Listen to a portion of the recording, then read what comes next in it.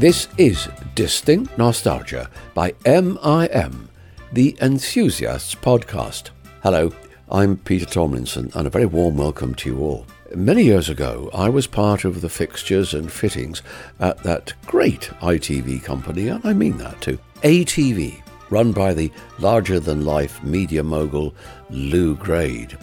I was one of the main continuity announcers in the 70s, introduced programmes in Vision on ATV in the Midlands region. And what a region it was too. A real hotbed of creativity with studios in Birmingham and, of course, in Elstree. And one of the programmes made there was children's lunchtime favourite, Pipkins. Do you remember that? It lasted for 9 years and probably would have carried on for longer if it wasn't for ATV losing its franchise in the early 80s. Well, the characters live on in the memory of 70s kids everywhere, so our series on children's daytime telly couldn't be complete without a Pipkins reunion. Here's MIM's Ashley Byrne with some of the key players. Have fun. I'm Gail Renard, and I was one of the main writers from Pipkins. I wrote probably close to 100 episodes, and I've done a lot of children's television series and also comedy series, and I've written plays, and also I wrote a book about my teenage friendship with John Lennon called Give Me a Chance. I'm Jonathan Kidd, actor, musician, voiceover, writer, filmmaker. I do all these things, all on my website, jonathankidd.com, if you fancy having a look at that. This is a publicity moment for me. No, I don't act as much as I did, but I've made a couple of short films, done quite well, and I voice an enormous amount. I'm a serial voiceover. And I'm Nigel Plaskett. I was a puppeteer on Pipkins. I started out as an actor, became a puppeteer, and since then I've worked on Spitting Image, a lot of Jim Henson Company programmes, films, Muppet Christmas Carol, Muppet Treasure Island, Labyrinth, The Muppets Most Wanted, and various other movies. A lot of children's programmes too. And I also monkey for the PG Tips. Fabulous, fabulous. I didn't know you did that. I do. There you go. I forgot to say that my mentioning that I was also in Pipkins. I played Tom in Pipkins. Now, for me, this is an honour, really, to meet you all, because I am a child of the 70s. I was born in 1972. I know that Pipkins started in 73, I think it was. So I remember it certainly from about 76, 77 onwards. It was, you know, the basis of my day really was watching Rainbow and Pipkins and Hickory House and various things like that around. That was with Inigo, wasn't it? Absolutely, Inigo was. Did you work with Inigo? No? I did, yeah, because I was in it from the beginning. Of course you were. And Inigo Pipkin was George Woodbridge, who was the everybody's favourite innkeeper from the Hammer horror films, and lovely man. Yeah, he was a really lovely man, and sadly he died halfway through the second series, and so we had to find a way of telling the children what had happened. So there was a lot of he'd gone fishing for some of it because we recorded the thing out of sequence. Fishing in the sky. Fishing. Oh, that's terrible. Whenever kids now grow up hearing he's gone fishing, they're going to go, right. He's gone fishing. Yeah, that's true. It's true. So anyway, in the end, we decided at the beginning of the third series that we would say that he had died and then deal with the subject of death in this programme. And it was the first time, even before the American show that famously talks about it. I can't remember which one it was now. It was the first time it had been discussed on a preschool children's programme, and we did it. And it was so successful that we did it again about 3 years later with a goldfish. Amazing. Was I in that one? No. I think it was talked about that would be the way you'd go too when the time came. So I went to the circus. That's how I was got rid of, wasn't it? Yeah, that's right. Yeah. He went to the circus. Yeah, went to the circus. He went fishing in the circus. I wrote that one. I thought it was a wonderful exit for you. Thank you very much. Thank you. So let's anybody who's listening to this, we've got round the table here Nigel Plaskett, who was the voice of the god of Pipkins, really, which was Hartley Hare. Yes, I was Hartley Hare. Well, you were also the tortoise as well. I was the tortoise. And Uncle Hare. And you were the narrator as well. I was the narrator too. As well. So you will talk a bit more about that in a moment. We've also got Jonathan Kidd here, who was one of the presenters. There was a series of presenters over several years. The first one was Wayne Laurie. And crucially, round the table, of course, we've got one of the writers, which is Gail Renard. Were you there from the very beginning, Gail? No, I came a couple of years in. I was after Inigo Pipkins, but but before the goldfish. But you wrote an incredibly Yes. big number of programmes. People forget how many there were. I mean, today the TV series are commissioned, and if it's a comedy series, it's 6 episodes. Even a children's series wouldn't be that many, probably. But how many episodes of Pipkins were there altogether? 36 new ones a year? I don't know, but we did 333 in total. So I was told. And you did, what, a third of those or more? Yeah, I'd say just below 100. Yeah. How do you keep coming up with ideas for a programme like Pipkins? Well, the characters were all great, so you just have various permutations. And when you have fantastic actors... When did they come in? It must have well, it would have been nice. No, when you have great actors. So, no, it's lovely because it just evolves. But there was a very good guest star regime as well involved. Yes. You got really good actors coming in to do little parts, little vignettes in it. Yes, we had Royce Mills, we had Sue Nichols. Sue Nichols. Audrey from Coronation Street, yes. Yes, she is. And who was the young lady who was at the RSC at the time? Janet Dale. Janet Dale, yeah, was a really fantastic actress. She was Granny, yes. Yeah, she was very good. Ahead of her years, yes. advanced of her years. She was about 20 If I- 25, Yeah. that's right. If I make an analogy for another TV series that I used to watch as a kid, which was Charlie's Angels, and they changed all the time, different angels altered and all the rest of it, and there was only one really that stayed throughout that, which was the one called, it was Kelly by Jacqueline Smith. Nigel, you're sort of the Jacqueline the Smith, Jacqueline Smith, yes, of the I am. trio here today. You were there right at the very beginning I of was. Pipkins. Yes, I was. Tell us where it came from. Why did we get Pipkins? Because we got Pipkins, we got Hickory House, we got Rainbow, and we got something called Mr. Trimble all around the same time. Why did it happen? Well, at the time, there was very little, if none at all, daytime TV. So they were looking to put stuff on in the daytime.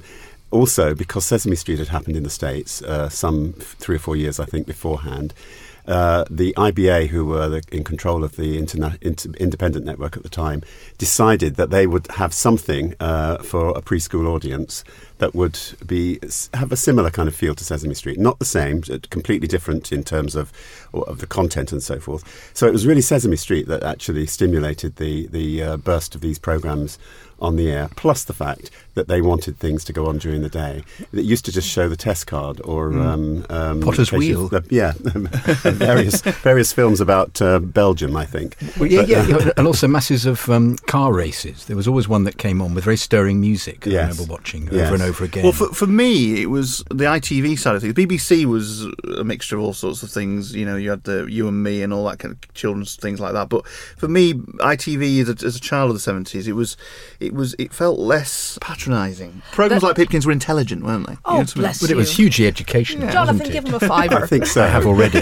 But I was just going to say educational because ITV, part of their franchise was they had a commitment to children's and educational. So each one of the ITV regions, ATV, Granada, Yorkshire, Thames, had to provide children's and education. And that's what's missing today. Because those shows, as you said, are very important to a child and childhood because a child has to see themselves reflected and their own identity and their own nationality. And all the characters were hugely delineated, weren't they? Each had specific. I remember Top-Off was always a very shy little monkey who was had difficulty with asserting himself. That was his role. Yeah. And Tortoise was kind of the financial wizard and the element of advice. He'd always exactly the agent. He'd always be practice caution with Tortoise. Yes. The great Tortoise line was, "Oh no, I got a touch of the spooky dillos," which is when he was scared. Which I even quote now to my daughter. So what you mentioned that it all sprang because it was it was a sort of a reaction to Sesame Street in that sense. So was the basis that these 4 programmes that burst onto the network in the early 70s had to have puppets as part of them? Was that part of it? No, I don't think that was necessarily part of the brief. I don't know, but I don't think so. No, it was just educational in children. Yeah, and I I just think used that Sesame Street as a template. Yeah, I think so. Sesame Street. I think they looked at Sesame Street and saw there were puppets in there, so everybody kind of naturally went that way. Okay. Where I think Pipkins was different from the other 3 and probably most other programmes for children of preschool age at that time and probably since, I have to say, is that we were presenting pieces of drama for children at that age, small pieces of drama. And I don't think I can think of anything else that has ever done that, really. So staying with you as the Kelly of Pipkins, Jacqueline Smith. You got the dress in the bag, haven't you? Call me Jacqueline. It was that era, wasn't it? Big hairdos and all this. Not for me. Not for you. What you talked about Indigo Pipkin. What was Pipkin supposed to be initially? Well, physically, it was supposed to be that Mr. Pipkin was a puppet maker. He'd make puppets out of various bits and pieces. Hartley was made out of an old cardigan. And yes, and Pig was made out of a bath sponge, and all those sort of things. They were supposed to have that feel. And when people say to me, "Oh, well, they look so grungy," well, yes, they were designed that way. Yes. Actually, we didn't do. They weren't grungy because they were made cheap or anything. They were just made that way, made to look as if they had been reused things. And the advantage was you could hang Hartley up in a wardrobe. You could. It made no difference. Did we ever see them being made at the beginning? I think one or two of them you did. Really? I can't really remember that, but I think Hartley was there from the beginning, but I have a feeling that Pig didn't come in till 2 or 3 episodes in. Right, okay. There was a doctor at the beginning, which was a string marionette. Really? What's he called? Doctor what? Oh, Doctor. Just Doctor. Doctor. Yeah. So the whole idea was that it was a puppet maker, and you had these very scraggy looking puppets but all had great characters about them. Created by Nigel. The characters created by Nigel. They're all created by you. Different voices. Yeah. Right. Different characters. Well, Nigel made them come alive. You can write a character of a hare or whatever, but Nigel's always been so incredible that it lifts it and comedic. into something Really sharply tuned comedic characters. Who decided initially there should be Hartley Hare, there should be Top Off? Well, that was Mike Jeans and Sue Pleat who created the series together. They put together the characters. They gave me a very brief description, and he said, "Can you do a character voice for this character?" And I said, "Oh yeah." And they said, "Fine, good, okay, see you in a week's time." He didn't say, "Can you do it now?" I didn't do any audition or anything. He just said, "Can you do it?" And I said, "Yes." It was the easiest job I've ever done. Great faith. It was, yes. And anyway, so I came in, and I don't even remember actually thinking about Hartley's voice. I just did it on the first read-through that we did. Really? And it came to me like that. It's one of the 4 voices you could do, though, wasn't it? It was, yeah. And I've ever since, too. I've only got 6 voices. I think. Can I fit that one in there? Hartley put hares on the map, didn't he? Because not many people really talked about hares. And now, if you look in the shops, if you look in every gift shop I go into, there's a hare. Yeah. And I wonder if all those 40-somethings who are making these crafty hares now, I wonder if that was the stimulation. Yeah. I mean, I bet that's the only hair most people have actually had any connection with. It probably is, yeah. It probably is. Most rabbits, yes. But not so much hares, absolutely. But the premise of the show was real life. This is life. This is what happens to you in real life. This is how you deal with situations. It wasn't teaching you ABC, although there was a certain amount, but it really was teaching you about life and how you react to other people. Like death. Yeah. Yeah, exactly. it was about relationships because Jonathan was saying about Top Off. Top Off represented the small child. Yeah. I was also going to say he was our resident idiot. That because you got to explain things to Top Off, which was great because it let you, as you would explain things to a small child. Well, but as an actor, I just spoke very.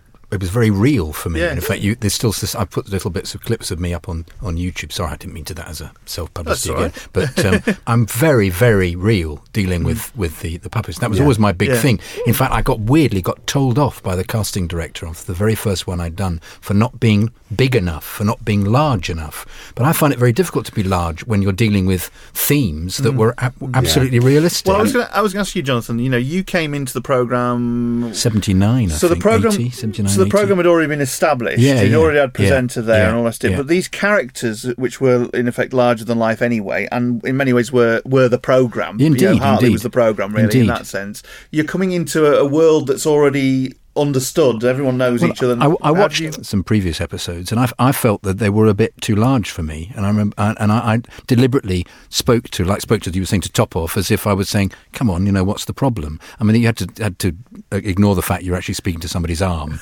but the scripts were dealing with real issues all the time. And you might then burst into song, but that's part of the premise. Absolutely. But I've heard other people talk about this. I've heard people, the people linked to the Muppet Show have talked about Kermit and Miss Piggy. Once those characters come to life, they do come to life, don't they? In the sense of, what I mean is, you have to treat them as individuals, as those characters. Indeed. And Hartley especially has always been very real to me. If I go round Nigel's, I always, I see Hartley, but to say hello to Hartley. Because I don't wear the ears, though. It would be rude not to. Yeah, absolutely. I go, "Hi, Hartley, how are you? We'll do lunch sometime." So let's talk a little bit about Hartley. Lots of people talk. When I said to somebody today, we're bringing together some of the old Pipkins team today, and I mentioned Hartley Hare, it was one friend said to me, "Oh, I loved Hartley. He was fantastic. Dear old Hartley." somebody else said, "Oh, the stuff of nightmares." Terrified me. I was behind the sofa. Yeah, I've had it all, don't I? But he was as I said before, Pipkins was in many ways was very adult. It didn't talk down to kids. No, it didn't, talked no. on the, Not at all, absolutely. Absolutely. Yeah. That was the appeal. And absolutely. And he was quite sarcastic, wasn't he? It could be, yeah. But whatever he did, he always got his comeuppance, and there was always a resolution at in the end. 15-minute programme, there was always a resolution in Yes, between. it So was. something was solved. Yes. You always got that. Yes. And also Hartley was a diva. Yes. It wasn't, we didn't have well-behaved characters all the time. No. I mean, Hartley was histrionic, and all the better for it. Oh, he was always getting up to mischief, wasn't he? I've got a feeling that Hartley might be about to appear. Well, we couldn't. He insisted on coming along, didn't you, Hartley? Yes, well, I'm here now, so shut up. Everybody shut up, it's my turn. Sorry, Hartley. It's lovely to see you again. I haven't Thank you seen you very for much. a bit. No. Do you remember me? No, who are you? No, I didn't think you would.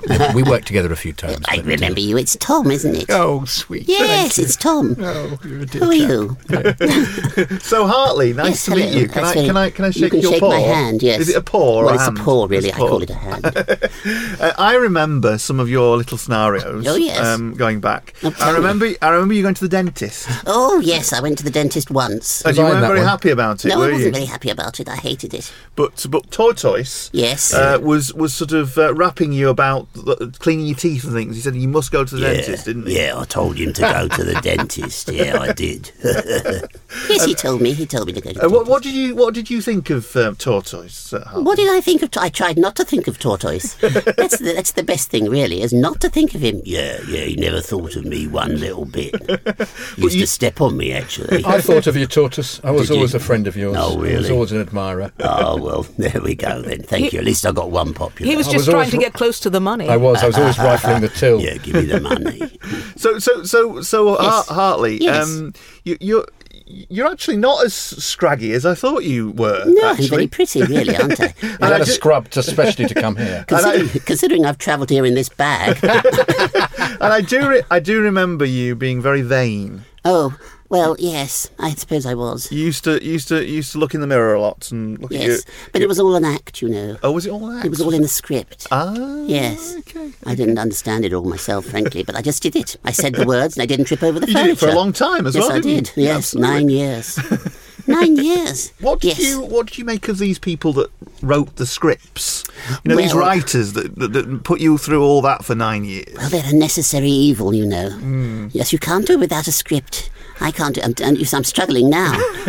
I made you what you are, Hartley. You did. She wrote me what I am. I thought your improvisational skills are very good then. Well, thank you very much. And you were the star of the show, weren't you? Hartley, Oh, I'm really? so glad you said that. I mean, you had. What did you make of Pig? What was your feelings about Pig? Well, you know, it's another necessary evil. Absolutely, Hartley. I had- yes, yes. I had to have a foil, you know.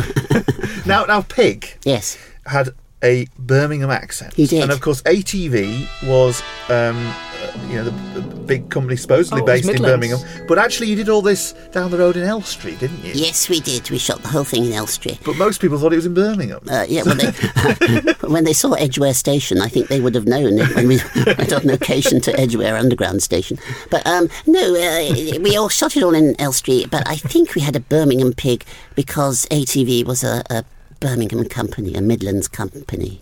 Absolutely. Now, Pig was voiced by. Heather Tobias originally. Tobias. Yes, lovely lady. And she also did some of the other characters as well. Yeah, she did Octavia, and she did Top Of. We also had Lorraine Bertarelli in that role of the ice cream. And Liz. And Liz Lindsay. Yes, Liz Lindsay was a later version. And you got through a lot of presenters over the years, didn't you? There's Yes. quite a few presenters, and also other people. So Sue Nichols was in it from Coronation Street. as well. the lovely Mrs. Medell. Yeah, and you Yes. and you had Wayne. Wayne was Wayne there. Larrier, who's Yeah. now a Marty Larrier. That's or right, he's a Marty Marty. Lai. Yes, right, Yes, yes, yes. yes. And we Yes, he had, is. and then we had someone called Jonathan Kidd, who John. Oh yes, him. Whatever happened to him? Who was Tom, and then we had someone else. And what did you make of Tom? What did I make of Tom? I think Tom was my favourite. Yes, I like Tom. Oh, Hartley, can I have a kiss? You can. So we were saying, As Jonathan, horrid as I always remember. we were saying just now about the fact that you came in and you got these. Is Hartley going? Is he going? I'm just going to say goodbye now. Okay, I just wanted to ask you, Hartley, very briefly. Yes, What was your relationship like with Nigel Plaskett? Well, he always follows me around. Whenever I wake up, he's there. And where he's got his hand, I'm not telling you. Hartley, I need to shake your hand and say goodbye. Thank you very much. Nice to meet you. Nice to meet you too. Might see you later. Bye-bye. Coming soon from Distinct Nostalgia, the Enthusiasts podcast. We mark 35 years of hit BBC soap, EastEnders. Fan and actor Rani Singh presents a series of special interviews as she recalls her very own EastEnders roots. Hi, I'm Rani Singh. I played a character called Sufia Kareem in the soap. I ran a mini-mart called First Till Last, and I had 2 kids and a husband, and most of my time on screen was spent trying to get my husband to stay faithful. I'm really looking forward to catching up with old members of cast and current ones too. Hope you'll join me. Distinct Nostalgia, remembering the early years of EastEnders, from the 19th of February. Subscribe to Distinct Nostalgia by MIM now, from wherever you get your podcasts. So Jonathan, you came in, these big, these figures that have been around for a long time, and to the kids who were watching them, they were huge figures, weren't they? They were huge characters. Well, I wasn't swayed by that. I wasn't quelled. You weren't quelled by that? No. I just, approached it in a professional manner. Way, yeah. And tried not to fall off the roster. Because there was a period where everybody was hiding under furniture, and then we emulated what was going on with the Muppets, which was that they did everything on structures so that the puppeteers could just walk in underneath. It was 6 foot.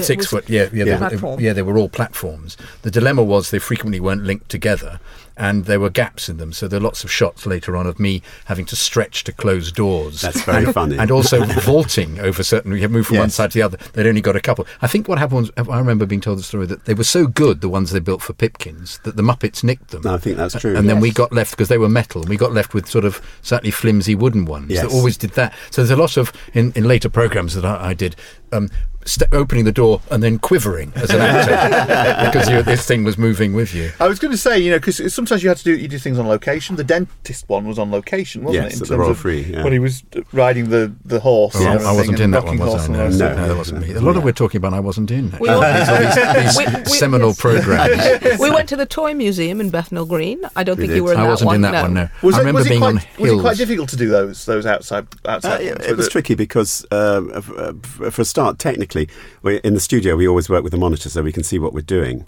When you're outside with a film crew, this is in the 70s, there was no monitors in those days. Well, so there's also glare, wasn't there? There was glare all there was the a lot time of glare, as well, but also they were working on film, and there was no link to a video in those days. No. And also, once Hartley became the star that he is today, you couldn't do.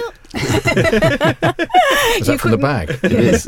You couldn't do it incognito because crowds would see Hartley and they'd come and stop the filming. Yeah. But there's something quite nice about doing it in studio because you have your own reality and you've created a reality, and it's nicer to keep it within those walls than go out into the real world. I remember a little boy came up to me and saying, I don't believe you. I don't believe who you are. You can't be you. He said, because you're on my telly and you're only about 2 inches high. I said, that's very nice. I know it's me. I tried to explain rather pathetically. No, it's a television, and they shoot it with a camera, and he lost interest and wandered off. So did you? I mean, how many of these did you shoot sort of per week? I mean, were you on like a bit of a conveyor belt? 2 a week. 2 a week, yeah. 2 a week you could shoot. We'd have 3 days rehearsal and 1 day shooting.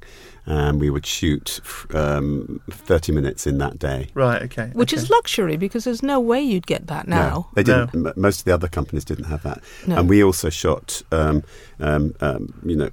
you would shoot now a film, we would shoot scenes and then they would edit it afterwards. Oh, really? A lot of the other companies, I think, had to edit in the camera as they went. So, Now, you must have had, as I mentioned, that Hartley was quite sarcastic. There was quite a lot of comedy in all the episodes, even though it was serious topics. It was funny. It made you laugh, didn't it? Oh, well, cheers. Well, that was always something that I love doing and also you can the juxtaposition of comedy and drama, and everybody likes to laugh. Yes. And kids get jokes quicker than adults do. Yes, absolutely. They will absolutely. laugh. Yeah. So did you find moments, Jonathan, Nigel, that you literally broke down?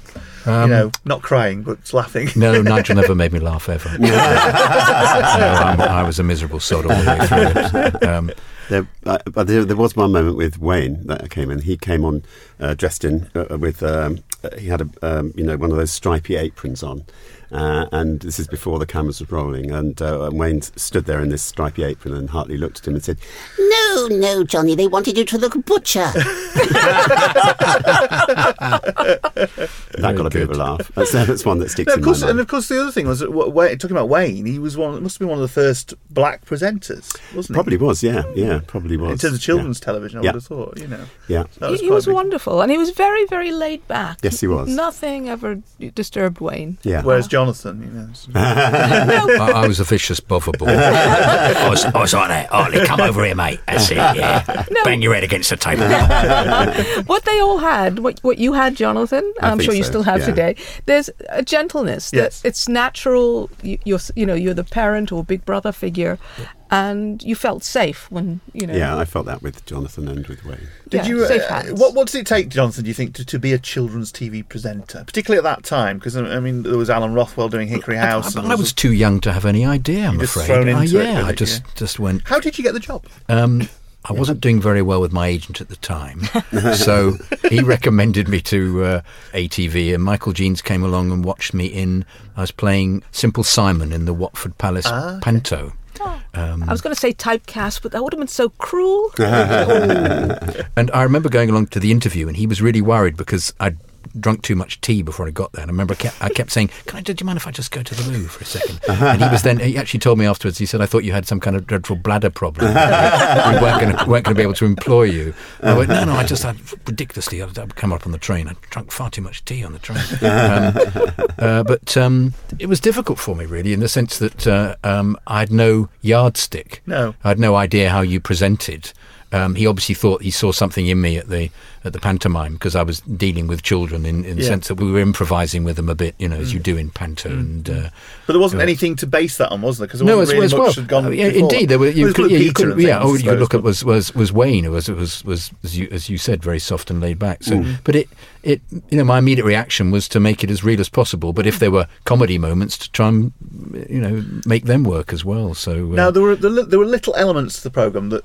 Some of them disappeared after a while. I remember there was one where it said, "It's time." Oh, we always had that. Yes. Was that in all of them? Yeah. Right, okay. Well, it was important because you can never just stop a child when they're in the middle of having fun. You have to warn them that we're going to have to pick up our toys and go to bed soon. You have 5 minutes to scream. Also, it was our buffer, so that whatever happened after that, if we were overrunning, we could just say goodbye, and that was it. And if we were underrunning, we just took a bit longer over that last bit. So it seems to take a long time for this time thing to come, because there were various speeds of them, weren't there, Nigel? There were various. No, it was just the same every time, was it? Yeah, it was just me saying time.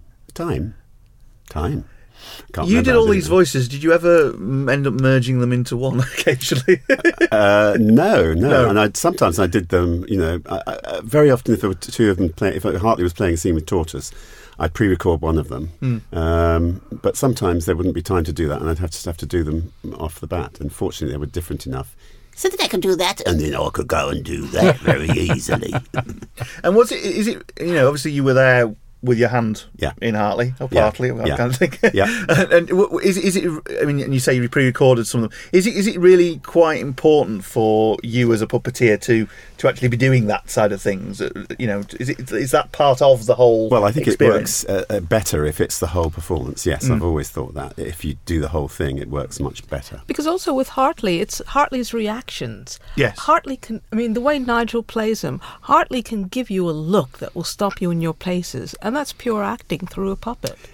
Yeah, it's a big acting role in many ways, and it's very broad. It's very broad. I'm not sure I could go back and do any two straight acting now, because everything would be so big and broad. But You have to anyway. make up for the fact that there's nothing moving on the puppet. Really, Yeah, you do. You have to.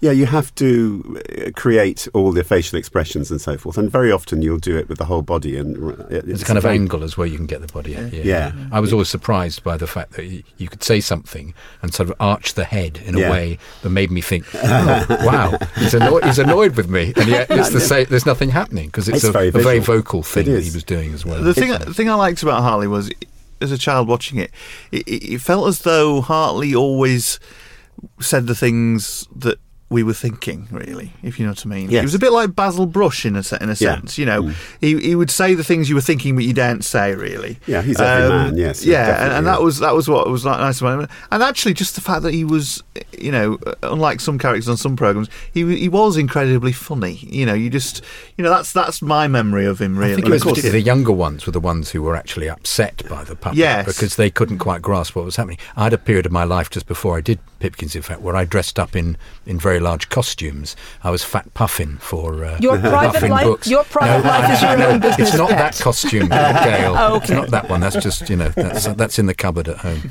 And it was amazing how 3 and 4 year olds would think you were some kind of pterodactyl. Yes. And after about an age of 5 and 6, they would hug you enormously and almost go along. They knew that you were a bloke in a suit. Yeah. And I wondered how many people just, they would accept that Hartley was a puppet when somebody was acting with the puppet. I met a lot of children with the puppet. There's famously myself and pictures of myself and Lionel Blair's children who came into the studio one day with him, and they're just talking to me and I'm talking to them. I'm not a ventriloquist, so I wasn't pretending that. No.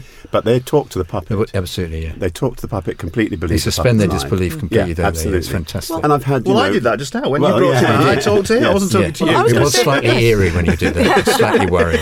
I mean, Jenny Murray was the same when I did Woman's Really? Hour. Yeah, absolutely. Yeah, no, she said she did. Yeah.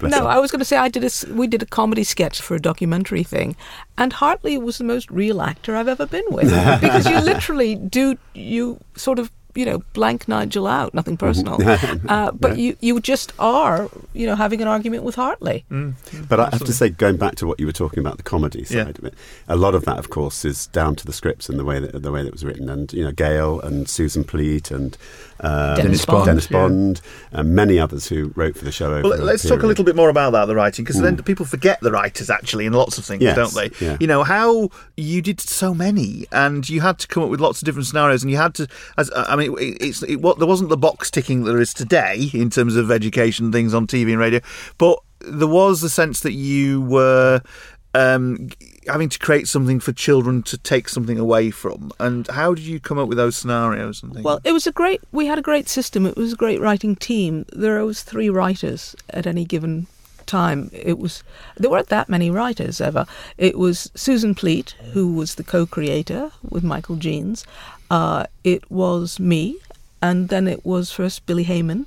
Of course. Yeah, and then when Billy left... He was a sweet man. Yes. Dennis Bond, who's also a sweet man, he is as well. took over. And, sort of the 3 of us would have a couple of all-day meetings at ATV in Elstree, and we would just bring our ideas in, because we'd have to do something like 36 at once. We would split it 12 each or whatever. And we would brainstorm, and everyone was very generous, which is you discuss each other's ideas. And when you were deciding who's doing what, if let's say I liked one of Susan's ideas, she'd say, well, you take that one, or Billy wanted one of mine, help yourself, and we'd add, and then we'd go away and write our individual scripts. But we would balance it, and we also had to balance the characters because we only had so many actors on certain days. So we had to make sure to have so many pigs, so many top off, but it was a lot of fun. I mean, we laughed as much, in the writers' room. It sounds that it was a lot of fun. It looked to me when I was a kid that you were having a great deal of fun. Now I look back on the programme and think, they were great fun. But were there any downsides to this? Were there any moments where things went wrong? Was there any clashes between personalities or anything like that? It's not sort of rose-tinted glasses, but I don't remember any major ones. Do you, Nigel? I can remember being a diva, part of my... Hartley. Well, no, it's me, I'm afraid. I look back on it with shame now, but about halfway through the whole thing, which was 10 years, I probably got a bit bored, and I... Hartley started to become even more sarcastic. Well, it was probably me in the rehearsal room. An edge to its character. Yes, but that's part of growing up. I was in my mid-20s, so I was just. I was going to say you were all very young, weren't you? It was a prenatal experience for me. You were in your mid-20s? No, I was 22. You're 22? Yeah, 30. I wear it well. Yeah. Now, the other thing about Hartley was, and I'm sure we don't want to make too much of this because people often go into the detail of these kinds of, he was quite a camp old thing as well, wasn't he? He was quite a camp character. Well, you say that, but in actual fact, the way I saw that was he was being posh.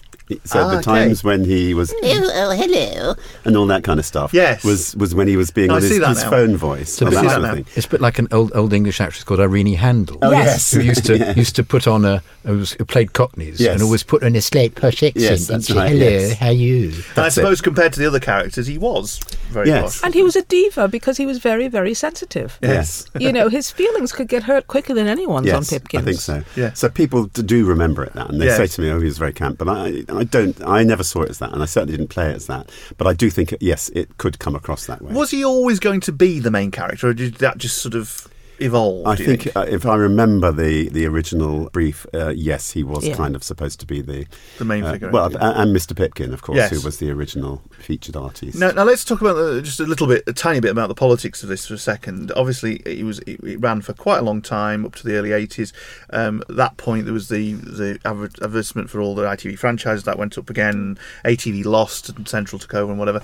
And poor old Pipkins went by the wayside, didn't it? Thank you for bringing up one of the most traumatic experiences of our lives. Don't worry, Gail. Yes. Don't worry. We'll go back to therapy after this. I'll okay? protect you. We need. Yes. Well, it happened mainly because when Central took over, they were going to buy some of any programmes they could buy from ATV that they had to keep going. Yes, Crossroads was one of them, and Pipkins, sadly, obviously wasn't valuable enough when they knew they could go to Michael Jeans and say create something else to put on in its slot, and it wouldn't cost them anything. So really, kind of that is why we disappeared from the screens. You didn't go unnoticed as a child. No. It was traumatic. Well, it was very Pipkins. strange because thank you. It was a major shock. I mean, we were in our 20s, and we didn't think for a moment a powerful studio like ATV in Lord Grade could lose a franchise. No. Never done. I mean, did you ever expect it? No. It was totally out of the blue. He obviously didn't expect What it. did Lou Grade think of Pipkins? Did he ever come to visit you? He came in twice a year. He put his head round the door and said, "How are you, Michael?" And Michael would say, "Fine." He said, "Right, good, keep up the good work," and that was it. Having said that, I mean, I did a lot for ATV when I started, and Lord Grade knew every single thing that was going on. But the great thing about him was once he said, "Go make the show," he left you to it. That He was my trusted point, everyone. really. There wasn't a criticism of him. He was great because he actually did Just do let people exactly get on that. with it. Yeah. He said, "How are you?" and that's it. Good, it's going and well. let's face it, with the Muppets, he was the man who rescued the Muppets because it wasn't going to happen. He was probably it? did the same to Jim Henson. Yeah. How are you, Jim? Good, keep up the good work. But he was at his desk every morning. Yes. 7 a.m, and he signed every single check. Fantastic. For the studio. Now we have to draw it to close now. I'm sure people who've been listening have enjoyed this sort of trip back to the 1970s. Tell us, as three individual professionals in your own fields in writing and acting and puppetry and all the rest of it, when you think about Pipkins, what has it delivered to you in your career? What does it mean to you when you look back? The first thing I think is friendship. Because we all are still very good friends, and that's worth more than anything except our residuals. It's true. I think we did. Doesn't get repeated, does it? No. But we have our DVDs out. DVDs, the DVDs are out. Yeah. But when you look back at it, when you look back at your days as Hartley Hare, what do you take from that moment? Well, I think it taught me an awful lot. You see, as I said to you, halfway through I became this diva, and then I realised, I grew up. My career has been, thankfully, with long periods of working with the same people, which I really enjoy, and that's one of the things that I got out of it. Working with the same team, developing that relationship, developing those characters. It taught me quite a lot about what I've done ever since. What about you, John? I find Nigel completely inspirational from a voices point of view. I find it absolutely bizarre that he created all these fantastic characters and I was just playing slightly London accent Tom, and then I've ended up having a career where I do masses of different accents. But I was actually inspired though by the fact that he did it with such ease. And I thought, oh God, there must be something in this. I must have a go at that. And from then on, I subsequently attempted to get work in that kind of environment, which I hadn't been doing before. And to an extent, it was actually it's like the death knell for a period of my acting, because everybody just said, my agent said, I can't get you any work. You're associated with the children's TV programme.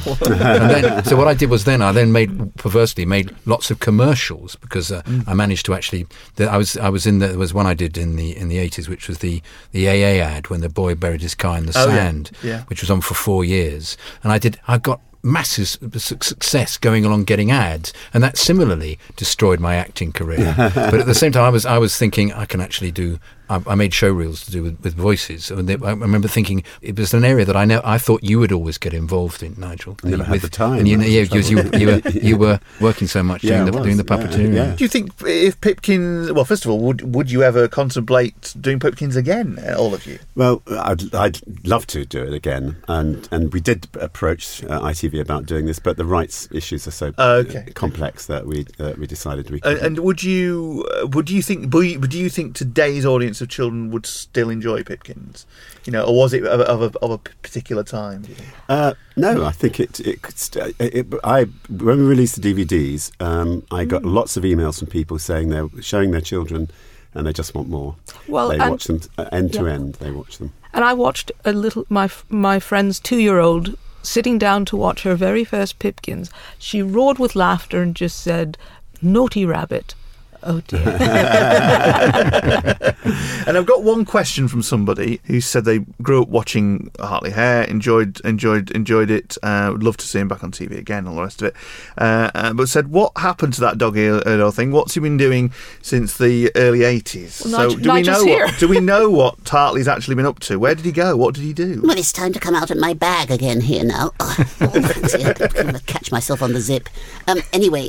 You like that though, don't you? Yes, I do. Yeah. Jonathan. Anyway, what I've been doing since the 80s, well, I've spent a lot of time in the cupboard, and I've appeared occasionally on those shows that they say are the 40 or 50 best children's programmes, where they get a lot of non-entities to talk about children's programming. Yeah, who've always done is watch the videos, and they just explain what's coming up or what's just been on. That's right. You think, God, what on earth What's is the going point? on? Yeah. And they weren't there. I was in the midst of it all. Anyway, I've been doing a lot of that. But actually, at the moment, I'm residing with the producer, Michael Jeans. I'm residing with his family. So I'm hoping one day they'll probably pop me in a museum somewhere. Fabulous. Thank you very much indeed for joining us today and to talk about Pipkins. I mean, for me, it was my favourite programme as a kid. Everyone talks about Rainbow, but Pipkins was definitely my favourite programme. It's brilliant to hear from you all, and I think it'd be fantastic if it came back. It'd be absolutely brilliant. That's a pleasure. It's been very nice to be here. I'm not sure you could afford me now. And I'm going to have to do a selfie with you, Hartley, in a moment. Do you know what a selfie is? No, but I'm sure you can do it. But it's time, isn't it? It's time. Oh, Nigel. To say goodbye. You taught us again, please, just for me. Oh, all right then. All right, Jonathan. Yeah, get off me shell. Goodbye. Distinct Nostalgia is produced by MIM. And don't forget, next time, Ashley will be catching up with 2 former Corrie stars who hosted another lunchtime kids' favourite. They were sort of posh characters, weren't they? Humphrey was extremely posh. Yeah. But Dusty now was a little cockney. He was, yeah. I thought Dusty Mott was a real person. He was a sort of substitute dog creature in my life. I used to go home and think, I wish I got Dusty Mott at home I could talk to him. Yes, Amanda Barry and Alan Rothwell recalled their time working with Dusty Mop and Humphrey Cushion on Granada TV's Hickory House. But for now, this is Peter Tomlinson, hoping you enjoyed listening to this Distinct Nostalgia podcast. Do let us know what you think, or if you'd like to suggest a subject for a programme. You can reach us via Twitter at distinct_by-MIM, or go to madeinmanchester.tv. Bye for now.